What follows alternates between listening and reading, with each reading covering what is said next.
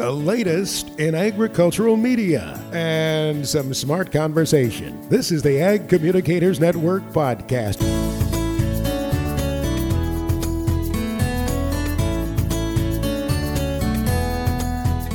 Welcome to the Ag Communicators Network podcast. I'm your host, Katie Navarra. Ryan Tips from Ag Daily joins me on this episode to share his strategies for crafting digital content that prioritizes storytelling and engages followers in critical discussions on all aspects of agriculture. Welcome to this episode of the Ag Communicators Network podcast. Today we have with us Ryan Tips, who is the managing editor of agriculture and rural lifestyle at agdaily.com. Welcome, Ryan. Thank you for having me, Katie. I appreciate being here. We are looking forward to hearing a little bit about how you started Ag Daily and what social platforms you continue to use, and share some of your insights into social media and the latest trends. Great. I'm looking forward to talking about it. Great. Can you start us off with a little bit of your background? Yeah, so I was born and began my career in media in Northern Indiana. So I did very much grow up around kind of the corn and bean environment. I ended up moving to Virginia, met my wife here, and we started a small garlic farm in the western part of Virginia. And it was kind of here in Virginia that I learned a lot about sort of a diversification of crops. I've seen one place say that Virginia is the most diversified state in the US in terms of what kind of agricultural production it has. So it's given me a lot of opportunity to see, the larger farms in the Midwest, but also get a lot of nice exposure to a lot of different things. And this inspired me to go back to grad school, and I got a master's degree in agriculture and life sciences with the intent to hopefully become and a full-time ag journalist. And I've been doing ag journalism now for about a decade. And it was 5 years ago, this year, actually, we're going to be celebrating our 5-year anniversary in July, that I was hired by a company called Carbon Media Group to launch Ag Daily.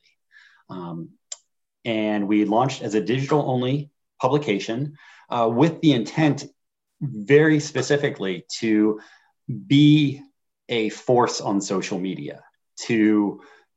This was a time when 2015, 16 was a time when Facebook was really getting rolling pretty well, but it was also kind of becoming a potential source of misinformation in a lot of ways, especially as it pertained to agriculture. And the company that kind of hired me and had me found Ag Daily and really kind of get it off the ground and continuing now, really wanted me to find a way to bring insightful content, engaging content, and to really kind of reach both farmers and the public about the realities of agriculture, and doing a lot of large scale agriculture, but also doing small scale and kind of bringing a diversified and just a very varied viewpoint about the industry. And so we launched Ag Daily, like I said, July of 2016. We looked for as many innovative ways as we could to reach an ag audience. We, started creating content that was, trending, timely, was very snackable, very mobile optimized. And that's really been kind of that, coupled with how we're engaging on social media, has really been the backbone of what we've been doing. That's definitely an interesting model for a startup. What advantages do you feel that has given Ag Daily? We can pivot very easily. We can be very flexible. I've certainly got a content calendar built out. Currently, it's out for the next 2 months. But if I need to bump a topic and hit something that's really trending, or some sort of breaking news item, or just something that might happen in politics that needs to be approached very quickly, as a digital platform, we can do that pretty easily. I shouldn't say easily. We can incorporate it maybe a little bit easier than some other outlets are able to. And I've been in print media for a long time prior to Ag Daily. And it's been sort of refreshing to not have to wait on getting certain pieces of content out there, and to really kind of addressing issues as quickly as possible and getting some conversations started as quickly as possible. Sounds like it's a great way to engage your followers and the audience that you hope to reach. Yeah. I was curious what social platforms you're currently using and why you feel they serve your mission. Facebook's really been sort of the heart and soul of our growth over the last 5 years. And I understand, it's not everybody likes Facebook, and certainly not everybody loves Facebook. But it really does bring together a few of the key aspects of social media, which means, it's very clickable for whatever you're putting out there. Pieces can genuinely go viral on Facebook, and you have, you can create a sort of a real-time discussion in a lot of ways. And so it just the way that it marries all of those aspects makes it a pretty good platform for getting out agriculture content and cross-linking various agricultural social media accounts and kind of bringing all the pieces together. That said, we do use Twitter as well. Twitter is, I've always viewed Twitter as being a little bit better in terms of sort of a breaking news aspect, and just real-time conversations, probably even more so than Facebook, because you can bring in sort of a wider audience that with hashtagging that Facebook sometimes uses hashtags, but not as effectively. And so even though, like, for example, Ag Daily itself is a digital platform and we can get things posted, we're probably not going to have as immediate and as broad of a reach as posting something to Twitter is and starting a conversation there. Twitter is a little trickier with, people not having to use their real names, or I don't want to say that profiles are fake, but you don't necessarily always know who's behind them. I found it's a little harder to get verified on Twitter, at least from my perspective. Facebook, I do like that we have real accounts. And while there are certainly some fake profiles on Facebook, most people, especially the people that we are engaging with, that's their real name and their real faces on their profile photos and stuff. So Twitter is just a little more, it's got a little bit more of a Wild West vibe to it. Mm-hmm. And the tricky thing too, and this goes for both of them, and it all depends on what you like, is Twitter, at least for a long time, was chronological in its feed. And so it just took a lot of energy to stay abreast of conversations in Twitter. Facebook, this is the part that people don't like, is it has its algorithm and it serves what it thinks you should see or like to see, and it tries to make its educated guesses. And Twitter for a long time was just the chronology or chronological order of the conversations. And so you take step away for an hour during a breaking news event, you can miss so much. Mm-hmm. So that's why actually my staff or my associate editor is the one who runs our Twitter account. I personally don't do as much on Twitter because of the energy it takes. And I very much admire the people who can go all in on Twitter. I mean, there are certainly lots of people who do Twitter very, very well, and kudos to them, because that's a very hard platform to continuously engage on. We also do Instagram a lot. Again, my associate editor is the one who does a lot of the Instagram stuff. She's a couple years out of college and has been awesome with with Instagramming.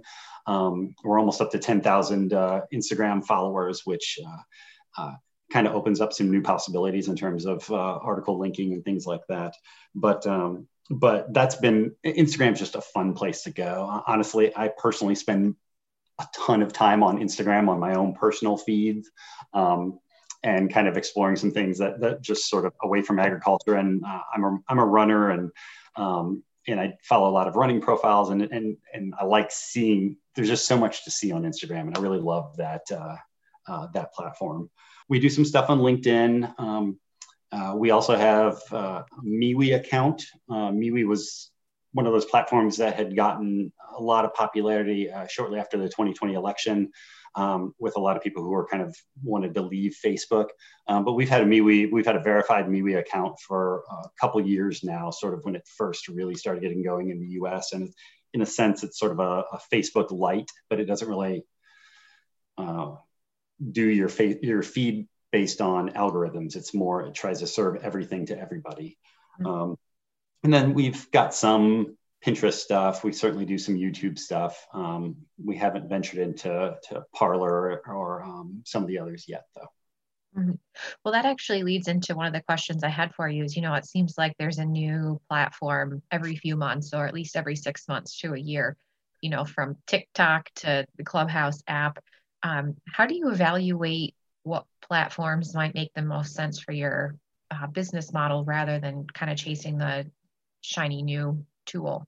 Yeah, and it's definitely tempting to chase the shininess of something that's new, but it's a resource allocation aspect. We have a very small staff, a lot of contributing freelance contributors to our site, but as far as paid staffers, we're full-time paid staffers, we're pretty small. So for us, it's a little easier to identify, okay, we just simply don't have the resources to, put toward X platform. And especially as they're so small, we know that the audiences, they're just not there. And it's for us, it's a pretty simple ROI that we're not getting our value back. That said, one thing that we've tried to do a lot of is partnering with people who are great on some of these platforms. One of our contributing writers is on Facebook, Instagram, and TikTok as Food Science Babe. And she is just absolutely nailing everything with TikTok. It's awesome. She's making fun videos. They're engaging videos. Her audience is just eating it up. And we've been partnering with her for a few years, and even before she got on to TikTok and stuff. But it's kind of reaching out to those experts in those fields. And even when we first launched Ag Daily, we brought on Michelle Miller, who's more well known in the ag space as Farm Babe. And we brought her kind of into our platform, and hired her to do some regular writing and regular contributing in a variety of ways. But she was, at the time, she was one of the biggest, advocates on Facebook. And so, rather than us putting our own resources towards some of these new platforms, we kind of keep an eye out on who else is already doing it well, and seeing where we can kind of work with them on it and kind of grow the whole benefit for agriculture itself. That definitely sounds like an effective use of resources. And, we're all constricted by budgets, sometimes shrinking budgets these days. So it sounds like a great way to amplify a message that's already out there that aligns with your core mission. Yep. I'm curious, if you think back to the work that you've done through your time there, do you have a favorite story or post that comes to mind of something that you feel really resonated with your audience? There are a couple. So I want to say that it's probably more in terms of long-term social media. I would say it's more of a series that really kind of has resonated with me. And it was the first year we launched, that fall, we went to the National FFA Convention and Expo. And that was the first time I'd ever been there. I grew up in 4-H, but not in FFA. And so I'd never gotten to see what the FFA convention was like. But after that, we kind of set our sights on doing a weekly FFA article. And we post a new FFA piece every Monday, every week of the year. And that in itself has, our audience has come to expect that. And that's one of the great things about social, is especially if you can kind of get into a cadence and kind of get an audience to understand what to expect from you. They know to look for an FFA piece every Monday morning. And that overall has just done great for our social engagement, for building a core younger generation audience.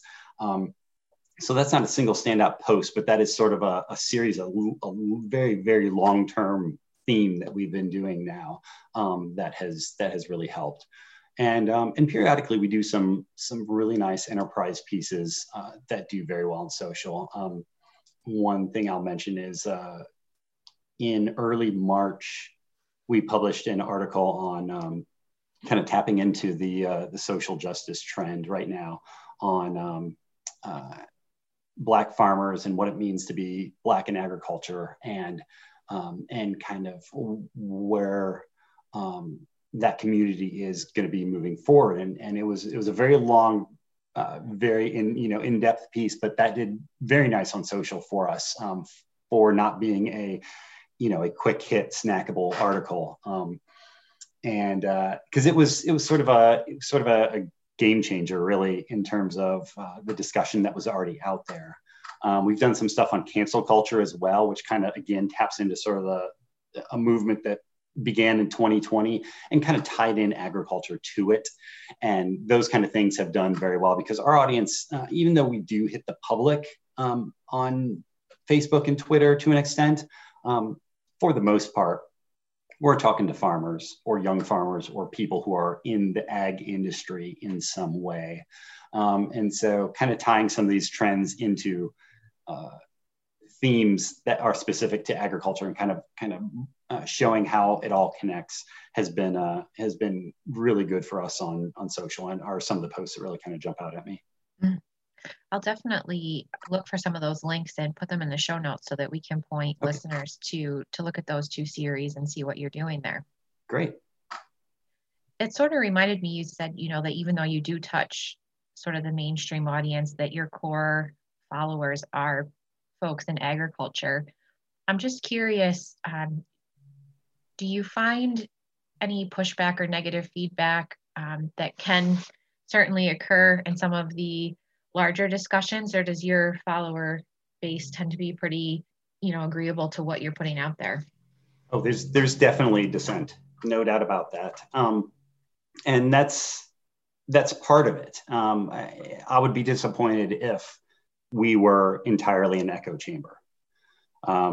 Whether it comes to talking about biotechnology in agriculture, whether we're talking about race in agriculture, or even things like mental health in agriculture. If we say that there's a stigma on mental health, we'll get pushback of, well, what does it mean to, are we stigmatizing it more by even saying something like that? There's always this constant conversation, and ideally we're trying to put out balanced news articles that aren't. We do take a side on some things. We do have some viewpoint articles and editorials and things like that, and columns where we are taking a side. But a lot of our stuff, most of our stuff, is just straightforward, putting the information out there, trying to bring all the sides together. And yeah, I mean, social media is where people have opinions, and so yeah, there's definitely some pushback. We have some extremely pro genetically engineered food type people, and then we have some very pro organic anti-GMO type people, and they certainly butt heads. Soil health is one of the huge topics where people kind of collide on our page, and that's great. We love seeing the discussion. I mean, that's what we want social media to be. I mean, the worst thing a Facebook page can be is a link factory. Mm-hmm. We want to kind of put out different types of content, whether it's video, photos, memes, or links.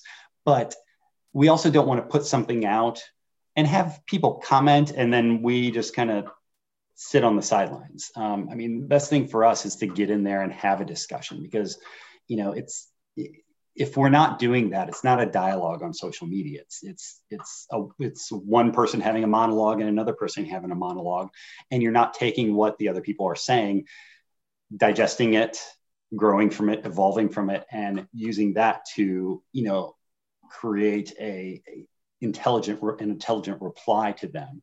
And so, when there is dissent or when people do push back on things, we jump into the discussion. I'm usually the one running our Facebook page. And so I'm commenting in there, usually trying to comment as Ag Daily itself, though sometimes I'll comment as my own personal Ryan Tips account. But I think that does well for a variety of reasons. I mean, I think it spurs a discussion. It gives legitimacy to us as a news outlet, that we're not just trying to be any sort of click site or clickbait, or just trying to draw people to our advertising or anything else like that. We're actually trying to engage and trying to make agriculture a better space. Dissent can sometimes be uncomfortable. What advice do you have for folks who are engaging in social media to respond and encourage these conversations while leaning into the discomfort that they might experience? Yeah, there's no question that it's an uncomfortable space to be in sometimes, and there are certainly some topics, especially when you get into anything political, that's going to be very uncomfortable for a lot of people. It sounds almost rudimentary, but keep an open mind and just listen to what other people have to say. You don't have to respond to everything that you disagree with. You also don't have to respond to everything you do agree with, and sometimes, even though it is social media, you can let some other people have some conversations and see how it develops, and see if you can pull out anything that can help you grow in a different way. And because that's the best part about social media and some of these conversations and following certain sites, is that it gives you the opportunity to see a world that you have never really been exposed to. I mean, everybody's got their own different perspective. And I even mentioned in the beginning is that I grew up in northern Indiana around corn and beans, and coming to Virginia, I kind of got exposed to peanuts and cotton and dairy and more beef cattle and even horses and hay and things like that, things that I never really knew anything about. And I don't want to assume going into a conversation that I know everything about everything. It's a very positive experience to be it's a positive growth experience, personal growth experience for somebody to be in an environment where they are uncomfortable. Uncomfortable is good. Embrace the discomfort of it all, and you will probably come away with a new worldview. And it's up to you whether you want to apply that worldview or not, or that insight on a particular topic. But at least if you're entering that space, I think it's going to benefit you in the long run. I have to agree with you. Learning about the diversity in the agriculture industry is one of my favorite parts about being in the industry. I grew up mostly in the horse side of things and on a family farm with retail greenhouses and market vegetables. But through experience with ag media, I've gotten into dairy and beef and ag tech, and it's really fascinating to learn all the different iterations of the industry. Yeah, I mean, if you can keep an open mind for it all, it's amazingly fascinating, and you just kind of want to keep soaking up more. For sure. You talk a lot about your training, your experience as a writer and in journalism. And that's, an important fundamental skill to what you're doing. But what other unique skills do you see as being important to manage social media the way that you're doing so? It really truly does take a specialized skill set to be a social media manager, no matter what platform you're working on. And like I said, I was in very traditional newspaper media for a long time, and I understand that it's there's a wonderful kind of old guardness to that, but there is also a lot of value in these folks who can just adapt to everything social media is doing, whether it's an algorithm change on one of the platforms, whether it's understanding that social media is not a 9-to-5 job. I'm replying to Facebook messages and other comments and stuff on weekends, at nights, as my kids are brushing their teeth before bed. You have to be very, very flexible to be able to work in this kind of space. And you also have to be, you mentioned the sort of dissenting opinions and comments that are out there, and they're always going to be out there. And you have to have a fairly thick skin to be able to respond to them in a level-headed type of way, and to not, it's great to be emotional, but you don't want your emotions to get carried away. You do need to be kind of grounded in some of these responses, and that can be hard for a lot of people. But on a more sort of tangible, practical level, being a social media manager means being able to, function in Photoshop and being able to create, at least some basic videos, whether you're using your smartphone or whether you have a small video camera or something like that. It's being able to understand how Facebook auto generates captions and what parts you need to edit. And there's a lot of just very practical knowledge that needs to go into being great and succeeding on social media. And if somebody listening today, has aspirations to do work similar to this, what advice would you give them to being able to develop some of those skills that you just mentioned? Being familiar with a lot of different platforms is great, and understanding how they all work independently, but if you do them right, can sort of cross-reference each other. You can post Facebook links in various other platforms. Sometimes you can look through your Facebook feed, and the whole feed is screen grabs of funny or interesting tweets. I mean, there's so much cross-pollination between all of these different platforms. And so just, you don't have to be a pro in every nitty-gritty element of these platforms, but knowing the basics, knowing what kind of audiences they reach, knowing demographics, whether it's, age or gender or professional demographics that a lot of these platforms reach. Because the people who are on Twitter are not going to be the same people who are on Pinterest or spending most of their time on LinkedIn. And especially for example, if you're trying to reach somebody who works at the USDA, odds are you'll be better off reaching them on LinkedIn, because that's more of an acceptable platform for a professional to be operating on, rather than having a Facebook account in some respects. And just kind of knowing where each platform succeeds and where each one does have some shortcomings. You mentioned, sort of having an intuitive skill for finding fun video clips and photos to share and things like that. And of course, we're going to encourage all of our listeners to go and follow Ag Daily. But I was curious, who or which sites you follow as Ag Daily and would recommend other folks get engaged with as well. So on Facebook, a couple of my favorites would be TDF Honest Farming, just Derek Josie, who does tons and tons of great dairy-related video content. He's just a great spokesman for our industry, and he does it in an engaging and a consistent way. Brandy Buzzard Frobos, who has Buzzard's Beat on Facebook, she does a great job. She's been on national news channels talking about beef, and just seeing how she brings some of her advocacy back to the Facebook platform is awesome. She's great on Twitter as well. Farm Babe, obviously, I mentioned earlier in the podcast that she was somebody we reached out to because she was already doing such a great job on Facebook, and she still does a great job on Facebook. She's very active on Twitter. She turned us on last year to one of what ended up being one of our, what was our biggest article that we've ever published, was something based on something she had tweeted.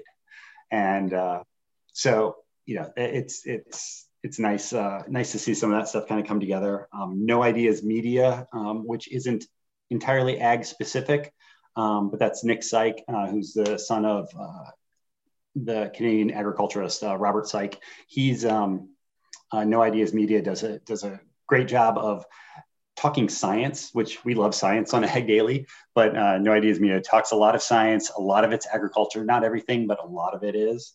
And then we like to follow sort of some of the policy sites. Like we want to see what American Farm Bureau is doing and stuff like that. If I can plug some on Instagram that we really like too. Mm-hmm. Food Science Babe, who I mentioned earlier, who's absolutely crushing it on Instagram and does a lot of misinformation debunking on her platform and kind of taking other people's posts and circling exactly what's wrong and kind of highlighting those on her Instagram page. She's really awesome. The Grateful Farm Wife is an amazing advocate for agriculture. She's on the pork board and some other organizations. And so it's fun to follow her. Mary Pat Sass, who used to be a Millennial Farm Wife. That's what her name used to be until she switched it. She's a great advocate. The Tulips are really cool. They're sort of a women empowerment sister duo who, they'll post a lot of sort of fashion shots of them, kind of highlighting the aspect that you can dress nice, you can be very confident in yourself and everything, but you can also still be a farmer, and kind of gives a very diverse look at what it means to be a farmer. They are real farmers on a big farm. They get dirty and stuff, but then they also, just the way that they kind of come together on their Instagram page is really awesome. And we featured them on Ag Daily before, but they're a lot of fun to watch. And I think those are kind of the biggies that jump out at me from Instagram. Well, I appreciate you sharing that. I have been making a list here and we'll be sure to include it in the show notes. And I look forward to checking those out. It's always nice to see different perspectives from all those folks that you mentioned. Yeah, we absolutely enjoy them. Yep. I was just curious, you referenced, I believe it was an article that originated from a Farm Babe tweet. I was just curious which piece that was your highest performing to date. Yeah, so that was last summer when Burger King came out with their somewhat offensive video about agriculture. And it was their intent at the time was to highlight some sort of preliminary lemongrass research and how that can reduce cattle emissions. But they really jumped the gun on getting that out there. And the video, it showed kids in gas masks on farms and kind of had a redneck farmer stereotype to it. And it was extremely irreverent. And I straight up, I'll admit I hated the video. And so Farm Babe posted about that and tagged Burger King in her post. And she let me know that she had just tweeted something out in response to it.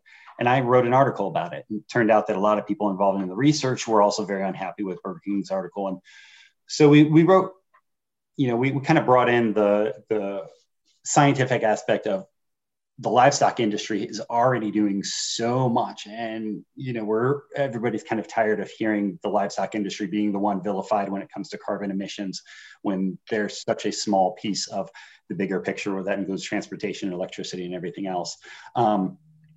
And so we wrote a piece and it ended up with over 1 million page views on just that one. This was back in June. But then Farm Babe followed it up with at least 2 articles of reaching out to Burger King, having a conversation with Burger King. And then beyond that, she invited the Burger King chief marketing officer, the one who spearheaded the video, and as well as the video production company, out to various Wisconsin and Iowa farms and had them see real agriculture firsthand, because before they made the video, they admitted, we don't know anything about agriculture. We don't know that much, at least. And so that tweet, our initial article, kind of prompted a kind of longer running positive response from Burger King, and actually got them to say, hey, okay, maybe we didn't do it quite right. We want to learn from farmers. And so the whole discussion, it was just a great example of a company, of a brand, listening to farmers and adapting how they are going to do things in the present and in the future. That really is a meaningful impact. I'm going to go check it out and and read a little bit about what was posted last summer. And I remember seeing the video, and I think I remember seeing her original post, because I do follow her, and did not know or did not realize that it had also evolved throughout the summer. So what a testament to the good work that can take place with social platforms. Yes, absolutely. Yeah, it was great to see how all that evolved. Yep. We've covered a lot today, from how you got into social platforms, and sort of how you make decisions about different platforms and posts that you make. Is there any other advice that you'd like to offer listeners before we wrap up today? Yeah, it's simply don't be afraid to try new things. Most people have heard about A/B testing, where doing one article one way, posting another article, the same topic, but in a different way, and kind of seeing which one resonates with the audience. Everybody's audience is going to be different. Everybody's demographics are different. What their audience expects from the platform or from the news outlet or the blogger or whoever is creating the content, all the expectations are different. What works for me may not work for another news outlet, and it may not work for some other freelance writer out there when they're trying to publish their content. We talked about being uncomfortable in a conversation. Be uncomfortable at times on social media too. You're only going to learn from it. You're only going to grow from it.